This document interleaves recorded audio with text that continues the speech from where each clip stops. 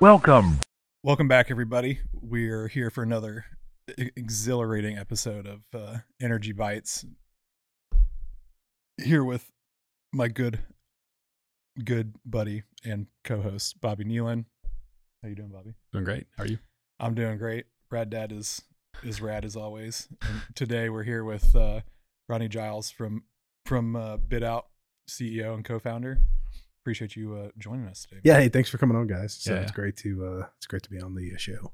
Yeah, I don't know. I don't know if it's because I've done so many RFPs and RFQs and all of that stuff in my past that I appreciate the shit out of what you guys are doing, and it gets me excited. But let's just kind of jump into it. You know, starting briefly, you've been on some of the podcasts and stuff before, so I don't want to get too deep into your full history, but kind of walk us through, how did you get into, you've got an interesting story as far as like just randomly how you got into tech and stuff, but when did you really start getting into the, kind of tech side of things just in general, whether it's energy or not? Tech, probably going back, I was 13, 14 years old, just fascination with computers and the internet in the mid 90s. And, but really more so trying to solve the current problems that we're trying to solve with BidOut. Probably about 3 years now. I have a co-founder of BidOut. Was a great business partner. Went to high school, really went to junior high with him as well. He really reconnected with me, had an idea, was running some oilfield service companies on the sales and ops side, and kind of explained to me the challenge that was going on. I was just in the process of exiting my second cloud venture at that time, and wanted to build a pure SaaS business, wanted to build a very niche business, most likely oil and gas. I've got some previous time spent in oil and gas back in maybe 10 years ago. And so know a little bit about it. Family's been around it.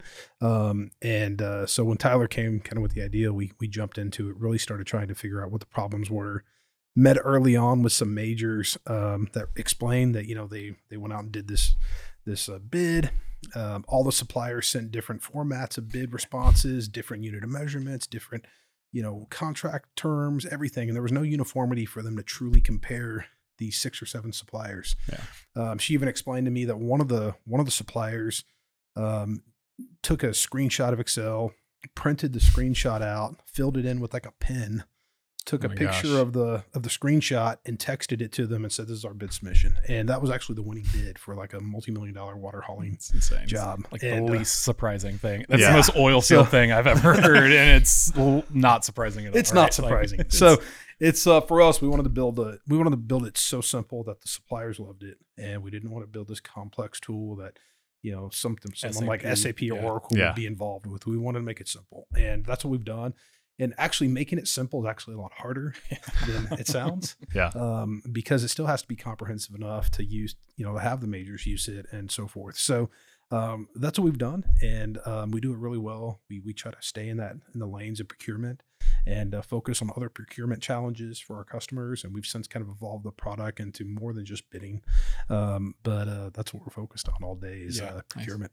Nice. You say, you're 13, 14, whatever. You want to dive into that, like kind of what that looked like? Because we'd like to kind of get your evolution as a technologist even. Sure. Well, and that's like the heyday of tech to me, right? Is the late 90s, the mid to late 90s, early 2000s, when it was just like the Wild West and like AOL and Netscape and chat rooms and Napster. Like it was. Oh, I remember it heavily. It's my father. He worked for probably mid his career for some smaller operators, and then went out and he was probably about 40 at the time. I was probably 7, 8. Started his own small business and a small operator, and ended up growing it pretty well to probably 1,000 wells or so, and sold it off to a group. But so I was always fascinated with small businesses. I was fascinated with being an entrepreneur, being the head of a org. And so that really started the fascination early on. 13, 14 years old, I started mowing lawns to make money. I learned very quickly, instead of me mowing the lawns, I could charge somebody like $25. I could pay somebody 10, 15 to go do it, and I could keep the rest and just kind of go be the sales guy. So started growing very, very early on that way. Probably 13, 14 years old. I remember I had a few $100 saved up. I went to CompUSA back in the day, and I was looking at some sort of video game. I don't remember which one it was, but I bought QuickBooks instead. And I was so fascinated with like making invoices and like, it was so cool. And so eventually kind of back in the days there started, it was like CD-ROM probably. I was going to say, was it on a true floppy? It was CD-ROM, but I do remember having floppies. Multiple floppies. Dude, I remember having zip drives. Remember those? Yeah. 100 so megs. bad because it had so much more storage. Yeah, we had to have them. I took a computer science class in high school and they gave us zip drives to store everything on, but I didn't have a zip drive at my house, so I couldn't do anything with it. But started hosting websites. So I started making websites for people, but realized if I could host them, I could get the recurring business.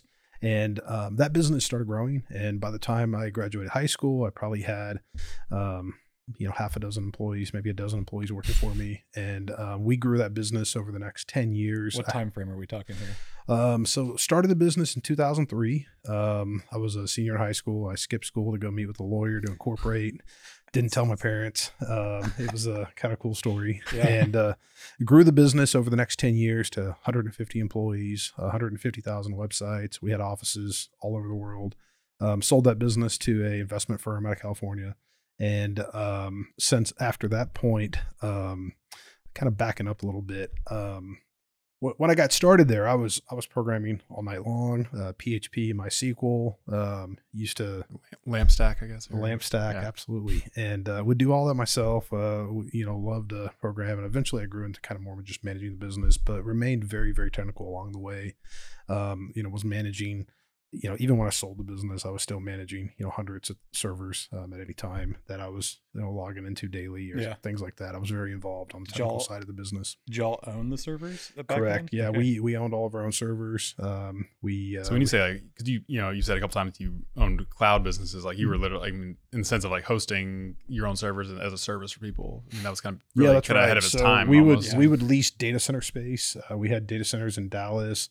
We had data centers in Singapore. We had data centers in London, and we owned all the servers there. We would, it was a nightmare to ship stuff to Singapore. Sure. Yeah. Figure out all those things. So did that and sold the business, and actually went in and bought a bunch of oil and gas production. Bought some working interests, bought some operated wells up in East Texas, and thought I would kind of do that for a little while. Played a bunch of golf and realized. I'm a lot better at the tech side than I am at oil and gas. For me, it was just, there was nothing to do. It was just kind of a waiting game. Yeah. Once you deployed the capital, it was multiple years until you would see a great return or commodity price would have to shift heavily. You'd have to get a big swing to really hit exactly. It, yeah. So at that point, I had an opportunity to really build a data center here in Houston, partnered with some folks, invested a little bit of money, and they had a lot more of the experience on the physical data center side than I did, but also took over a existing cloud business out of Atlanta, grew that to New Jersey and San Francisco and Dallas and ultimately Houston, and exited that about 5-6 years later to start BidOut. So, nice. And then, really, very involved from the technical side along the way, and really led the product and architecture side from BidOut from the start. We made the decision to hire developers on day one. I probably have written 5-10% of the code on BidOut, but still very involved from an architecture perspective, from a data structure perspective, but I'm not doing all the day-to-day heavy lifting. So like, what are some, because we kind of want to share what people are doing and like what's working, and so what were some architectural kind of decisions that you made early on so that you could scale it, and like what were some things that you evaluated? And I think looking back, we would have done things a lot different than probably where we've ended up. We had a little bit of technical debt over the last year or two we had to work ourselves out of. For us, it was let's try to build this as cheap as possible until we can get our first client. And it took a while to get our first client. So there was a number of things that I think Tyler and I, my co-founder, we kind of guessed this is how the customers would like it. Mm-hmm. We didn't truly know. Our initial pilot client that we kind of started working with right about the time that we had the minimal viable product done, they put their assets for sale and basically told us like, hey, we can't work with you guys. We're going to sell everything. And so we were kind of scrambling to go back and figure out, well, crap, who can we work with? And will like kind of believe in us early on enough to try us out. Yeah. And so there was a lot of changes, but, going back to your question, I think you just got to go. Yeah. I mean, you can plan and plan and plan forever, but if you don't ever get anything done, sure. Yeah. I think that's the thing that holds people back the most. But like, was there a cloud versus on-prem, kind of decision? It was always cloud. So that's part of the reason why I decided to exit and leave my previous cloud companies. We were building like hybrid enterprise clouds in our own data centers, based on VMware, buying our own servers, buying our own storage. And although we were selling it and my goal was to evangelize that was the way to do it, I knew deep down inside that going all native cloud was really the right way to do it. Sure. So we went native cloud on day one. Okay. And, we built everything from a serverless environment. We didn't want to be dealing with, operating systems and, patches and upgrades and all that. So, we've got a full CI/CD environment set up. We can deploy code, press of a few buttons. Yeah. Back up and explain CI/CD for people who don't know what CI/CD is. Well, it really just allows you to do just like continuous development and, continuous deployment of features and makes the process incredibly easy. Yeah. And testing of the code, right? Like absolutely. The CI part is, continuous integration, continuous deployment, right? But I mean, you can test your code before it gets deployed to certain environments and,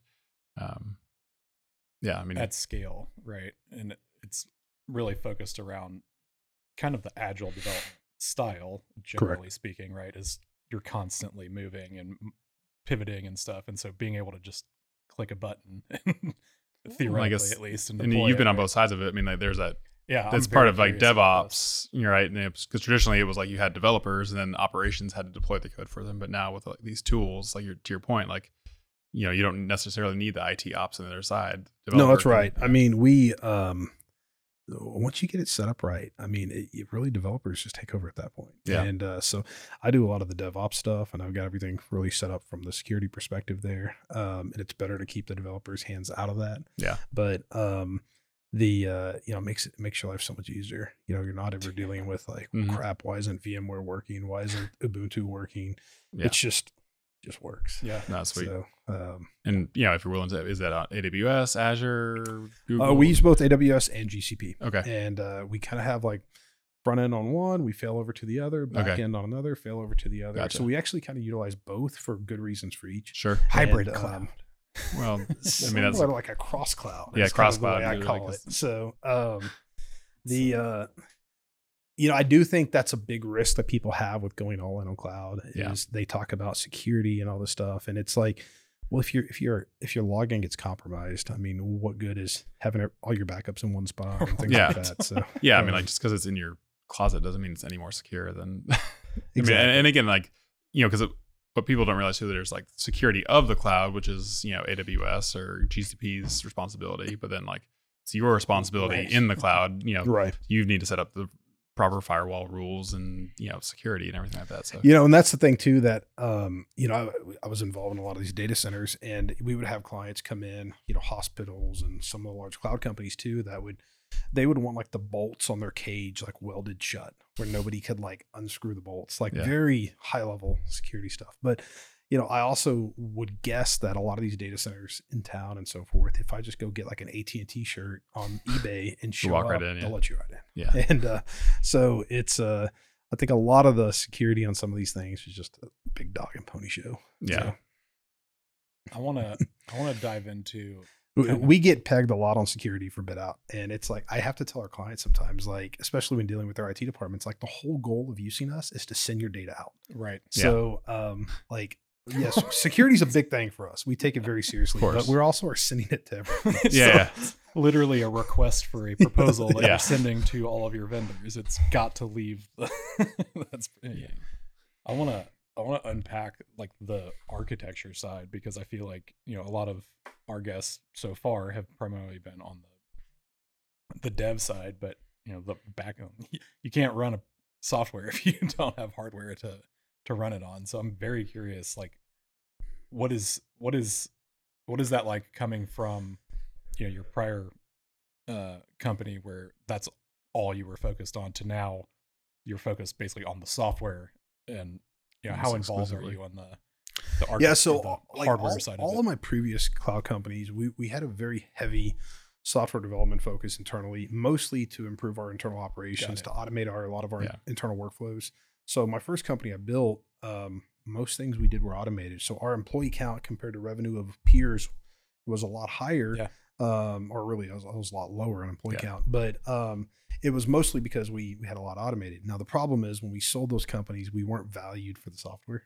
We were still valued at like a multiple BidOut or things like that. So nobody ever appreciated the software that we built in the past. And so that's why I really wanted to jump in and do like a pure play SaaS business. I've had a lot of the extensive experience in building that in the past and building the product, but a lot of times the product was only used by a handful of people for good purposes.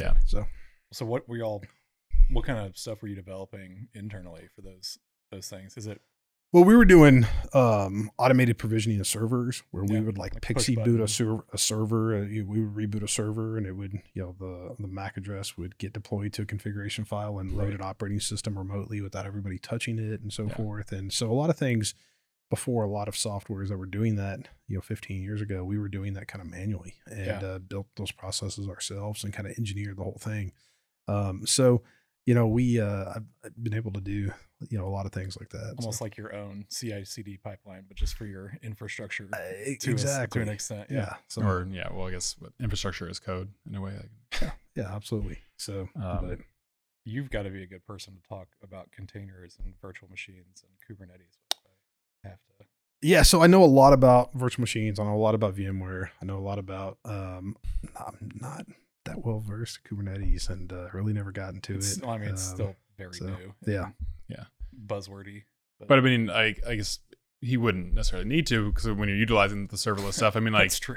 AWS or GCP is handling that under the hood for you. I mean, there's that whole shared responsibility model. I mean, you can go all the way down and I just need an EC2 instance, or there's all those kind of intermediate steps where an RDS instance is somewhat, I mean, when you're going pretty much the full serverless with Lambdas and all that kind of stuff, like they're hosting, I mean, they probably are containerizing your code and putting it and like scaling it. But again, that's the beautiful thing. You don't have to worry about any of that or have people on. It makes it so much nicer to not have to worry about, like, in the past, I've upgraded MySQL, I've upgraded Postgres, the actual database server, hundreds of times, but I haven't done any of that in the last 3 or 4 years because I don't need to. And the fact that you don't have to worry about any of that has saved us immense amount of time and sleep. Not only us, but from our developers would a lot of times be bottlenecked waiting on something and things like that. And now we just don't have to shut things down to patch it, or absolutely. It's a beautiful thing. It's I think it really allows us to move probably twice as fast as dealing with the actual infrastructure layer. So like what language are you using then? Like, I mean, obviously there's a handful you can probably use with serverless, but I mean, probably JavaScript, .NET. Yeah. So everything we do is kind of on a front end, back end architecture. Sure. So our back end's all Node.js. We have some cloud functions in Python for various reasons. And then we use MongoDB as our database. We were originally using a platform called Firebase DB, and that's on GCP, right? Yes, that's on GCP, and it allowed us to move really fast on the get go, but it had a lot of limitations with like searching database fields and doing like multi joins, and a lot of issues that we had to work our way out of. Switching to databases was super complex, and because those are both NoSQL, right? And correct. They're on they're unstructured, and So it actually. The actual migration was not hard. Kind of what happened for us is we probably spent 2 or 3 months of having a single senior backend developer focused on the data structure and going through like the initial migration. And then once we kind of had things figured out, we had to throw a whole dev team on it, like 10 guys, and basically just say, nobody can do any other feature except getting this across the finish line, because we've got to end-to-end test every single thing out there. We wanted to keep all the endpoints the same, but we couldn't for some things, because like Mongo would use like _ID, where Firebase was like ID. So there was a lot of things that had to be changed, and we had to go and test a million times. And for us, our software is so time critical. Like if we can't submit a bid and the bid's ending in 45 minutes, that doesn't give them enough time to fix it. Like the bid will fail. We've got to make sure things absolutely work. And we did the migration around July 1st, and zero issues. Nice. And so I was very happy with our team. Go and get some margaritas after that one. it was a good thing. It was a good thing. So very nervous going into that, but I mean, we spent, by the time we finished our final kind of development side of it, when we probably tested it for 8 weeks solid with almost 10 guys testing day in and day out. So it really went off well, and since then it's allowed us to just take off from a feature development perspective, because everything's been kind of on pause for quite a while before that. That's great. And then on the front end side, we use Vue JS. Yeah, Vue.js. And that was an early decision that was made by one of our initial developers. I didn't put any thought into that. I knew I wanted to use Mongo. I knew I wanted to use Node on the back end. Yeah. I was doing some of the back end development, some of the initial data structure. Probably, I could have gone with React. Probably would be easier to hire more developers. Yeah, that's the thing. React. But I mean, I think Vue has a better developer experience, using it, but there's so many people using React. Correct. From your side, when you want to hire, you can find a lot more. I think we get probably about a 40% smaller pool by using Vue, but I'm very happy with it. There's no reason that I would want to move away. Yeah. No, that's great. So we just developed a kind of a sidebar app that we did use React on, and some of our developers know it, and they all actually came back and said, we wish we had used Vue on it. Yeah. So that's the that's good. but these are all Vue guys as well. So right. For sure. But I mean, that's generally what I've heard, because even when I was doing my web development boot camp, React was a big thing, is a big thing, but anyone who touched or did a little project with Vue was like, man, this is so much easier to use. But it's just that momentum gets behind certain things, and it's there's so many more people. Again, when you need to onboard someone, maybe easier to find those people to React, and cheaper because there's more supply of them. But no, that's a big. I feel like that's kind of an overlooked thing in software development when you're architecting or whatever. It's like, oh, let's go use this thing because it's new or shiny or whatever, or it fits the bill. But then also make sure you go through and take the steps to look at talent pools of those, right? Like at HiveCell, our whole thing was you can run Kubernetes at the edge. There's only 50 Kubernetes experts in the world, or whatever it was at that time, and they're all making $250,000 plus at least. And it's like, well, shit, that limits your development quite a bit, especially if you're selling to customers on the fact that they're going to be able to run it in Kubernetes, and none of them have run anything in Kubernetes before, right? Right.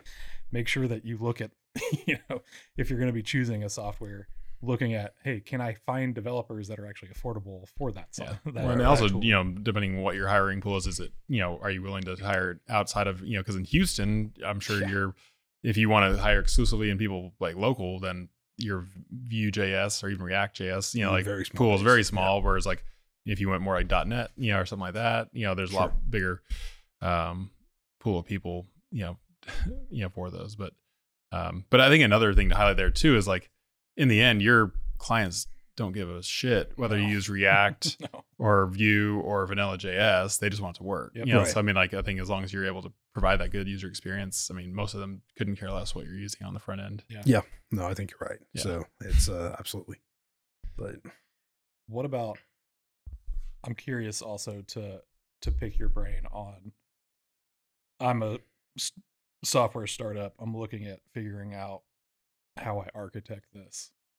What would your approach be, and now having kind of both sides of the coin, both the back end and the software side, or the SaaS enterprise facing side? What would your kind of advice be to people around evaluating, do I want to, we've had people on the show already that just everything they do is executable. There's no cloud, or very limited cloud, to everything's in the cloud. We don't, it's all managed by somebody else, to the Jeff Hugheses of the world who have their own servers and they maintain and manage their own, all the way to, the co-location type stuff that it seems like a lot of the big companies are starting to move to, because the cloud is also very expensive as you scale up and out, right? Sure. So I think for us,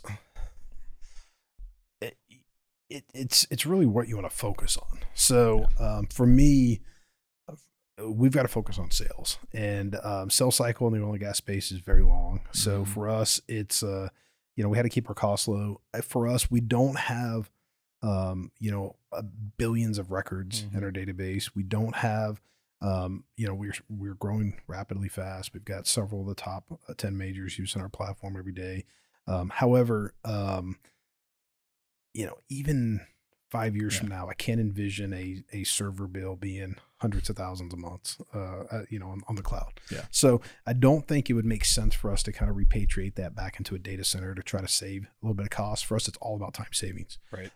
If I want to deploy, we've got everything microserviced and, redundant across multiple regions, failing over from AWS to GCP, it's designed very well from an architecture perspective. Yeah. But if I were to try to replicate the same thing, buying my own servers in a data center, we would talk several $100,000 of equipment, and obviously probably a much larger team to monthly manage bill. that part. Then you've got to figure in time to go deal with all that crap. It's the time is the biggest part. Yeah. So for us, it doesn't make sense. I don't know why starting out you would want to do anything but the cloud. I think once you get to some scale and have some consistent use cases, it might make sense at that point to take some of those consistent use cases. But I don't know what's going to happen in 2 years from now. Right. I don't know what's going to happen next month. So, for us, I think one thing I've seen a lot of startups fail is that they'll come in with a great ideal. I want to build XYZ for their whole business. I don't know anything about technology, so we're going to go find a dev shop somewhere and we're going to pay them a couple $100,000 and we're going to touch base with them once a month for the next 6-12 months. And hopefully at that point, we're going to go live and launch. And what happens is it's the drift of the product starts to shift where the founder doesn't really know what's going on and they get to the point of finishing it and it's nowhere. Right. It wasn't that they wanted close to what their initial vision was. And then they'll scrap it and start over. So I think it's really important to be to follow the process along the way, to be involved. I think it's important to have a pilot kind of beta client that will work with you along the way and will be forgiving, and kind of test the product out. And I think that's super important. Yeah. So, that's one of my favorite books is Crossing the Chasm. And I don't know if you've ever read it or not, but it basically walks you through kind of the whole idea of it is this is how you introduce technology products into the market. And this is what the market is comprised of, right? And it's this bell curve. Mm-hmm. And it's like the very front of that bell curve is like the tinkerers and just the nerds like ourselves that like to mess with stuff, right? Like it doesn't matter if it works great or if it works bad. Like it's this new innovative thing and it's exciting to you because it's new and innovative, even if it is kind of, has bugs and some things. And then you've got the visionary, which is that second part of the leg, which is the kind of the individual or group of individuals that can generally understand the technology, but then they see how they can use that technology in the business in whatever form or fashion that may be, how it can help optimize, improve, reduce costs, whatever it may be. And then there's the chasm, which that's where most startups fail, which is from that point to get into the 67% of the market, the main majority of the market, is a big jump, right? And so the whole book talks about all of that, and it's a great read if for anybody that hasn't read it, but it really helps just validate like all the shit that you go through when you're building software and deploying software and all of this stuff. But yeah, I completely agree with you. I don't think enough people find those early tinkerers, early adopters that are okay with, well, hey, this thing looks weird, or it's not as sexy as it could be, or there's this bug that they're the ones that report the bugs. And those are the people that you want using your stuff out of the gate, because that's how you get that feedback loop going and you continuously improve it. And ultimately that's kind of the whole idea of the book is you have enough of those and you build out a full feature product that mass majority actually would be willing to go and pay for now at that point, right? Yeah, no, I think it's important. And I think because that's got to be cloud-based, I'm a huge proponent of it. Yeah. I don't know what really good piece of software out there or not right now. It's tough for me to think of anything that would be great without being fully cloud-based. Yeah. So, and be able to hand varying demand of clients and absolutely. I mean, I think doing things inside of a browser is incredibly powerful. Yeah. And the browser's getting insane what you can I was do. going to say it's getting more and more powerful by the day. Absolutely. So I think by doing it that way, you can keep your costs low. You can build a powerful tool. You can you don't have to worry about supporting multiple operating systems and so forth. And, it makes it really easy. So, but. So me coming from the data analytics side, what kind of requests are you guys getting from, say, operators to do data analytics? And are y'all looking at, employing that, within the app, or are you supporting by, do they have API access, or how are you looking at like data sharing and all that? Yeah. So we do have some data integration done with existing clients through really private APIs that we built specifically for them. We are in the process of rolling out a full feature-filled, documented API that's going to be available to everybody for really everything across the board. It allows you to, create your own data lake of all the data and so forth. We're putting a lot of efforts into trying to figure out how we can use, AI and ChatGPT and so forth to really automate a lot of these processes, ingest data. Early on, we didn't have enough data to really do it all, and really try to figure out a nice data set. We didn't have a lot of data to build reports. So a lot of that's kind of forthcoming. A lot of that our team's really working on right now. Nice. And we've got like two types of operators that use us. We've got some that do so many bids. I mean, they're building, so many every day that I don't think they really care about the data side of things. And then we've got some that do, very fine-tuned bids, and they are really analyzing the data. They're spending time to analyze it and understand it and look at, previous bids and so forth. And, shockingly enough, you've got some on each side that are almost the same size of operators. Yeah. So I don't know why some operate one way or another, but just think, I mean, even within it, if you're able to come up with some, good models, but I guess it's gotta be, you gotta be careful with what data you can even like technically even kind of share between, but like if you're able to like identify like, is this, I guess you could say relative to historical bids from them, like this is outside of a couple standard deviations. Contractually, we're allowed to anonymize data. I was going to say, it seems like it would be like a bad choice from an operator to say, no, don't aggregate all the frac bids that you get in a basin and give me a report that shows that we're paying more than what the average is, right? Like that would be a value add in my opinion. Although I also could see operators I think it's also too, but people can reverse engineer some of that too if they know like a handful of clients. Are always we use Workable to do all of our hiring. It's like an application tracking system. It's really great, but they've now got kind of a one button wizard to build the job descriptions.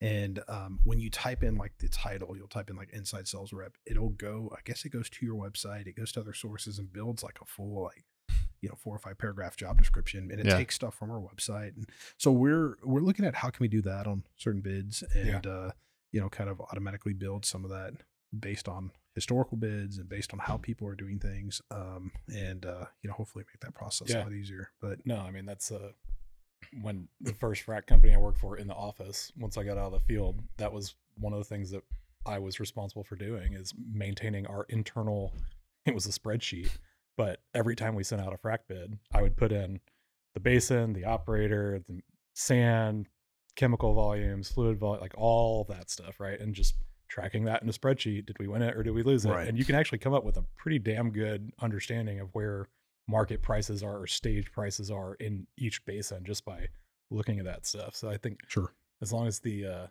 operators can get over themselves in a little bit of sense as far as being able to share or let you aggregate that as a whole, I think there's a huge amount of value there. I'm very curious. This is just a personal pain point for me in the supply chain process is, has there been any like requests around like not only just the RFP and stuff, but then past the RFP, because this is where it gets frustrating from the services side, is, a lot of the RFP process is very like impersonal, right? And you've got all these sales guys that have relationships with the engineers, but then the supply chain person gets wedged in between them during any kind of RFP and everything has to go through them. But most of the time, those people may or may not know anything about what a frac job is or the chemicals or all that stuff.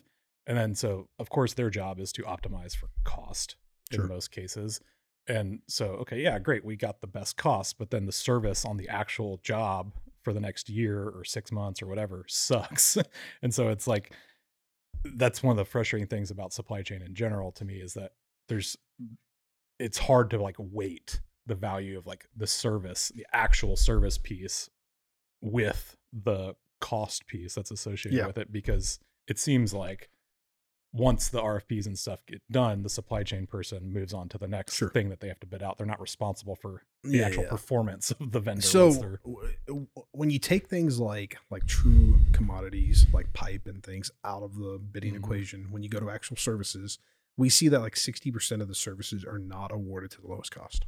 Really? And a lot of that's because they're taking into consideration past performance and reputation and so forth. And so I think it's really important. But what it also does is it also, by going through a real formalized supply chain process, we see that typical operators are saving 18% across the board. And we can back those numbers up with real data.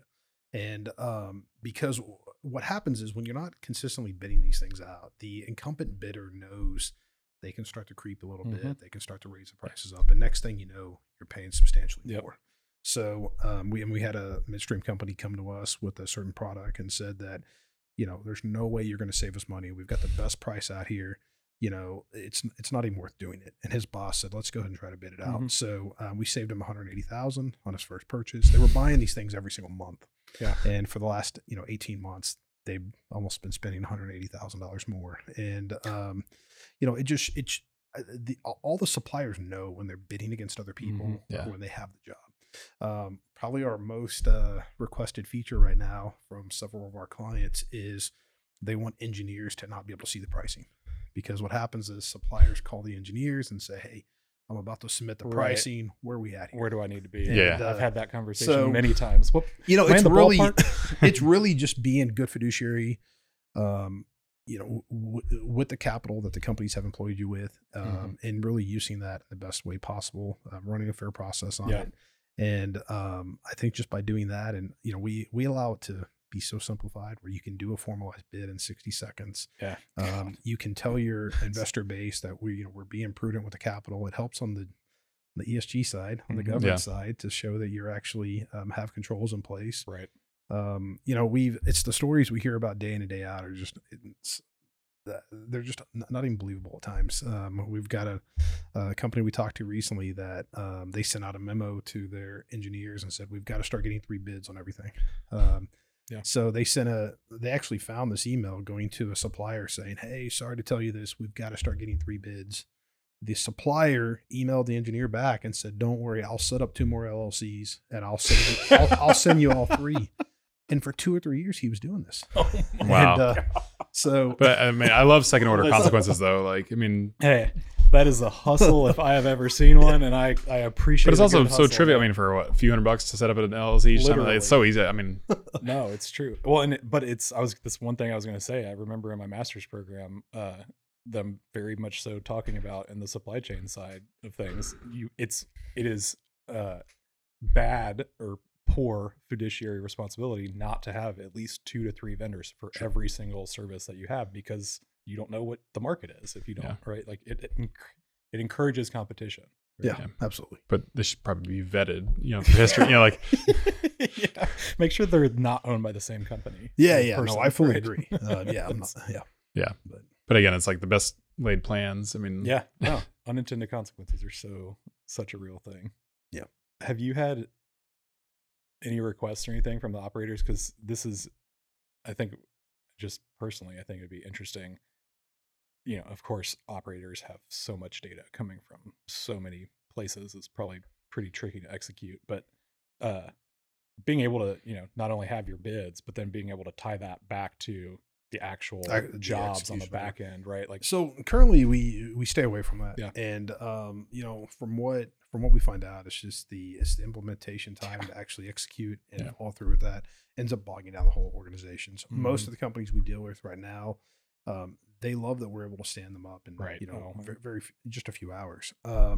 Where a lot of the software, I think one of the initial hurdles they see before we even talk to them is, well, we don't have 6 months to implement it. We don't have all this time. We're too busy. And that's what the first thing we have to let them know is that you don't need IT time. You don't need, extensive amount of resources to do a deployment. So that's I think pretty important. Yeah. What about working with people who like to use Excel? I mean, how have you guys worked with that? I mean, it's not a problem. I mean, we have the ability to import and export to and from Excel, and so we've got all that already built in. And Our clients use it all the time. We've got kind of internal stats that sees how often that's being used, and it's very frequent. So it still makes it to where we standardize the process, and we've got a repository of all the data that people can search and analyze. A lot easier than trying to figure out. I mean, we've got a top 10 operator right now that we deal with. They have no repository of any of their data. That's why they moved to us. Yeah. They have no approved vendor list. It's all in people's emails. They're trying to find it, and over a long period of time, it's really just kind of being pieced together. Yeah. So I think that's a lot of times how some of these operators have worked in the past, and so I think we have a really simple solution to make it a lot easier for them going forward. So and I remember where you talked to us, and it's like even just the auditability is like a huge feature in and of itself. Like huge.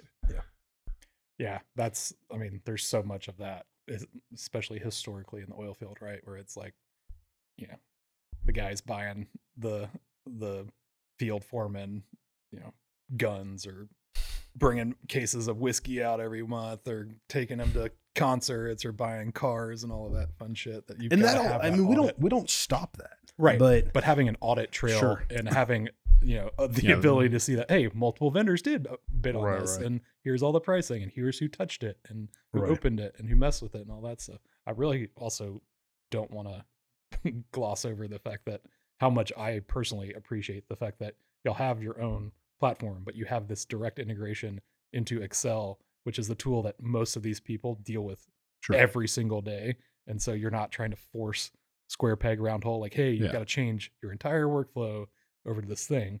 No, we can integrate direct. Like that's kind of like an art to me as far as like the software dev side, is being able to get the right data to the right person and the right tool where they need it and what they're used to and comfortable with. That's really cool.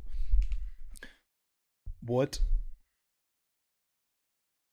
do you see? I want to know your opinions just personally on, VMs versus containers versus, we don't even have to get into Kubernetes, but just VMs and containers in general. Because being at HiveCell, again, our whole pitch was containerization, Kubernetes, and there were still so many people that I talked to, not just operators, but companies in general, that are still running VMs that might be looking at containerization, but aren't necessarily sure, or it's new, so of course it's new and intimidating, and well, it's worked this way so long, why are we gonna break it, right?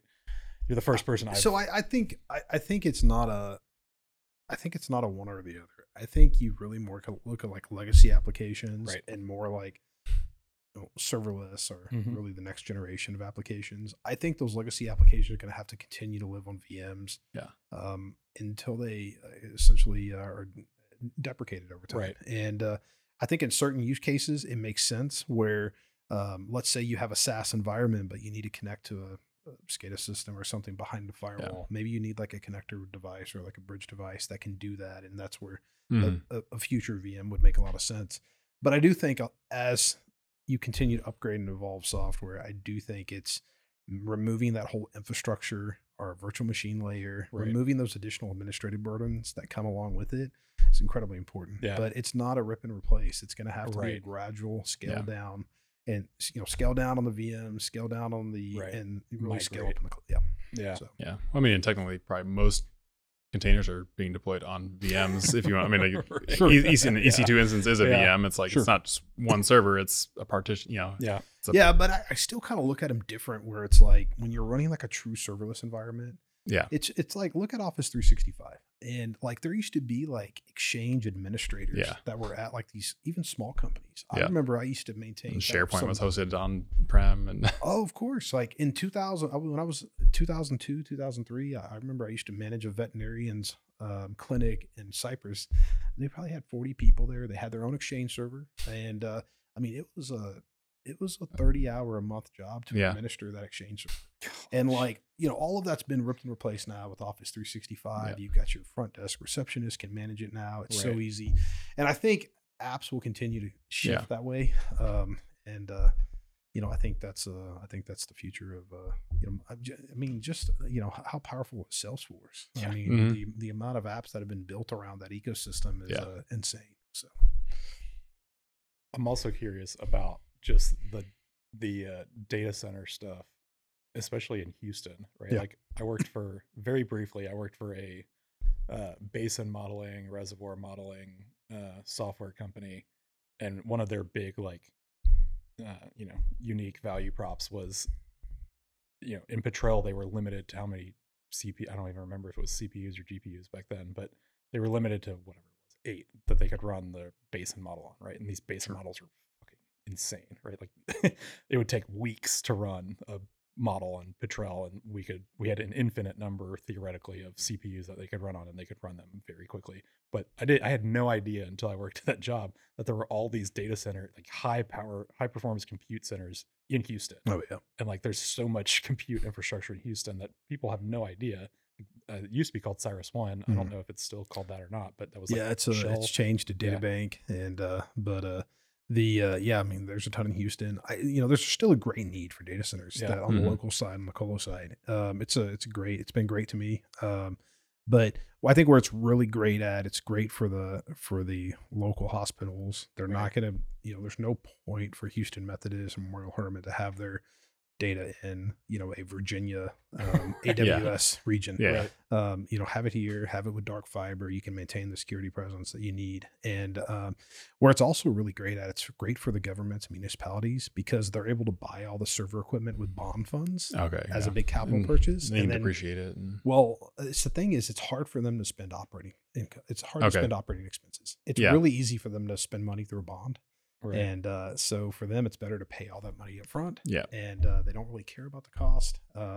But if you have that monthly cost to the cloud, I think a lot of the employees would prefer for their infrastructure to be on the cloud. Sure. But it's really more the buying model. So yeah. I mean, there's some huge facilities here. There's one I know in West Houston here that's got I forget the name of the company, but they've got all these mineral oil cooled servers. Oh yeah. And it's a big hyperscale facility there.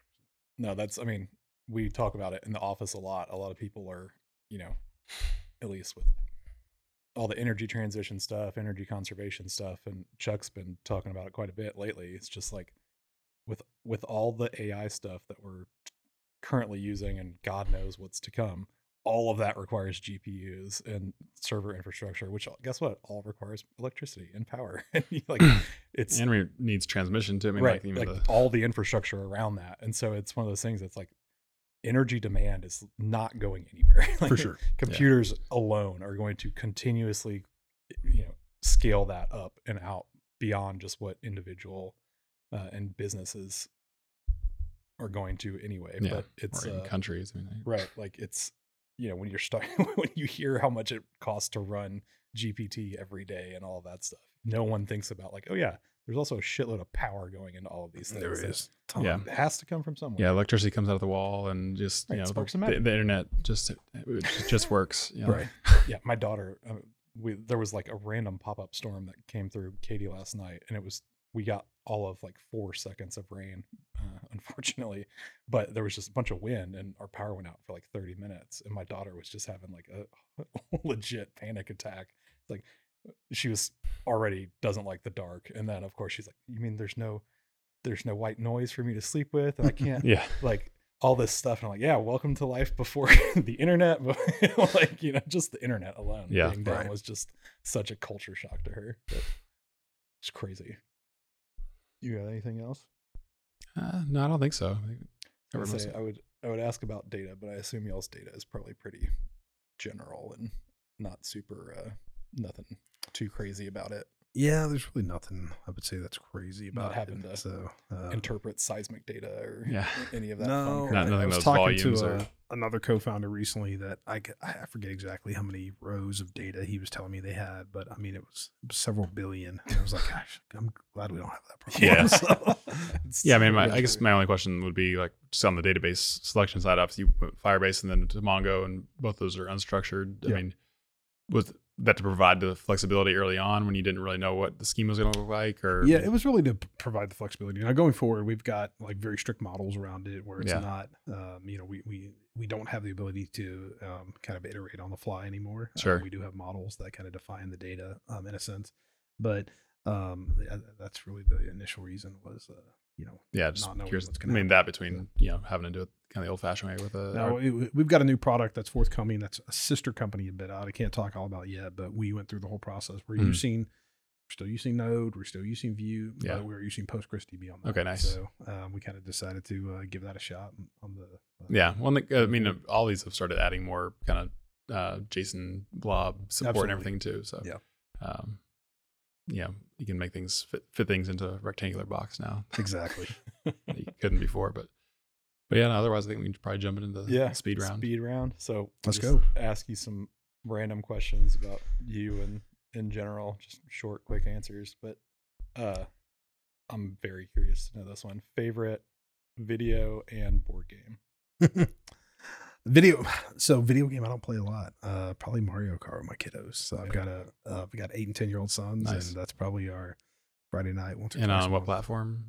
Switch. Switch. Okay. Switch. Listen, yeah. I don't even know why. I think when we moved in the house, I set it up because I had my electronics box, right? Yeah. With the entertainment center, and my wife's Wii was it, like the OG Wii was in there. Yeah. And it sat there for years. And then my daughter started getting into like Mario Kart on the iPad or something. And so I was like, oh, well, we've got Mario Kart on the Wii, And then I got down this entire rabbit hole of like, I think you can jailbreak I was going to buy games for the Wii and stuff. And I was like, I started looking, they're just as expensive as brand new games are. Really? I'm not going to spend $60 a game for my kids to play once potentially. And, but if you can find an OG Wii, jailbreaking them can literally be done from the Wii directly. Like it's crazy. And then you just plug a flash drive in, download the games, and go from there. So it's pretty fun with young kids. I've got the old OG Nintendo back from like the mid 80s. But I'm so nervous it's like gonna catch on fire one day. It's like I pull it out around Christmas time, but I'm like, I always tell my wife, like, do not leave it plugged in. Right. Yeah. We're gonna come home and things getting old. But I always hate having to blow in the things. Board game, Monopoly. But we usually play it on the Switch. So, so that way it's mostly so my kids can't cheat. Yes. Because they start trying to shift rules and so forth. But that's about 2.5 hours it takes us. We do it a couple times a month. So nice. I usually handle more of the kind of technical questions. But what's your favorite managed service? I think S3. I mean, it's incredible. It was the first really AWS service ever. Yeah. And to not ever, I used to have to deal with full hard drives all the time, like on hundreds of cases. So it makes it real nice. Yeah, that's really flexible, but now there's durable. a lot more cooler advanced services out of course, there. But that's what a lot of it, the foundation is built on. I think it's what accelerated a lot. Yeah. Of things, so when you look at even how many different, even like what Google storages or their equivalent of Blob, or whatever they call that, is Google Cloud Buckets. Yeah, and those are S3 compliant as well, right? Sure. And, Same. And even like I think some of the even on-prem, solutions now are S3 compliant, like absolutely Blob storage. So that's pretty crazy. Yeah. Do you have a just a favorite or recent person or Git repo that you found that you really like or found really useful by chance? I've just started using GYB. It's a Google email backup service. Okay. Oh, nice. That was on a Git repo, and it was kind of an interesting thing to be able to back up Gmail instances. I've got my personal email account. I've got all my emails going back from like 1998, and it's well over 1 million now. Oh, and, my Gmail. I had to do a migration, and that was about the only feasible way to do it. So no, that's pretty sweet. But, what's a piece of technology you're most excited about the next 5-10 years? Or next year, really. It goes so fast. It might be a long answer, maybe not for lightning round, but everybody's been saying blockchain is going to be big, and I never really thought it was going to be big because nobody's really ever found a real use for it yet. I think AI is going to be huge, and but what I'm worried about is like AI generating like a 10-page document and then communicating back with an AI and giving us a 10-page document response. And at what point do we need something that's 10 pages long if AI is generating it, right? And AI is going to comprehend it as well. Right. So that's the one thing that I'm kind of confused about, but I think it's going to catch on. So, yeah. And then where does liability lie? With some of that stuff, like absolutely. So I don't know. Yeah. So. No, I know I've said it before, but when the first few times I used GPT and the language models, that was the first time since like Napster that I had felt that same like, holy shit, this is going to change everything kind of feeling, almost 20 years later, right? Yeah. Like Definite inflection point. Yeah. It's what is one we'll wrap it up. What is one piece of advice that you would give to somebody either starting out looking to get in it, to break into energy tech, or transitioning into the energy tech development space that you wish you knew when you kind of started your journey? Sales cycles are long. Find a pilot to work with, and just jump in and do it. I've got way too many people I know that just talk about doing something for years and years and years and never actually do it. No. I read the book Build by Tony Fadell very early on, Right. and his approach is get out there and get feedback quickly, Right. and innovate and move forward. And that's one thing that I think we've done real well. We've done plenty of things wrong, but that's one thing that I think we did real well. So. Yeah, 100%. Yeah, no, the sales cycle one that needs to be its own clip. If you're But- coming from the valley or whatever, it's not gonna. You're not gonna get full adoption. In Yeah, 6 it's not months. self-service SaaS. But for I some would people to sign say themselves up on the whole oil and gas industry, everybody's so nice. And like on the previous industries I've been in, people will just very frankly tell you, no, I'm not interested. Yeah. Hang up on you, whatever. Oil and gas industry, everybody's incredibly nice. And Yeah. they'll take a meeting. They'll obviously hear you out, and that's a great place to be. Yeah. For sure. Although there are times where I felt like in my sales past, it's like I wish someone would just tell me to F off, so I quit. Like, waste my time or not. Like, but Shit or get off the pot. no, it's very true though. Like if most people are willing to take a meeting and just have a conversation out of the blue, even in most situations. So, where can people find you? How they learn more about BidOut? I'm on LinkedIn. I'm Rodney Giles. I'm on Twitter, Rodney Giles. Yeah. BidOut.app is our website, and check us out there. We're all over LinkedIn too, and feel free to reach out if you have any questions. So. Perfect. Awesome. Thanks for coming on. Yeah. While some may see them as the crazy ones, we see genius. Because the people who are crazy enough to think they can change the world are the ones who do. Goodbye.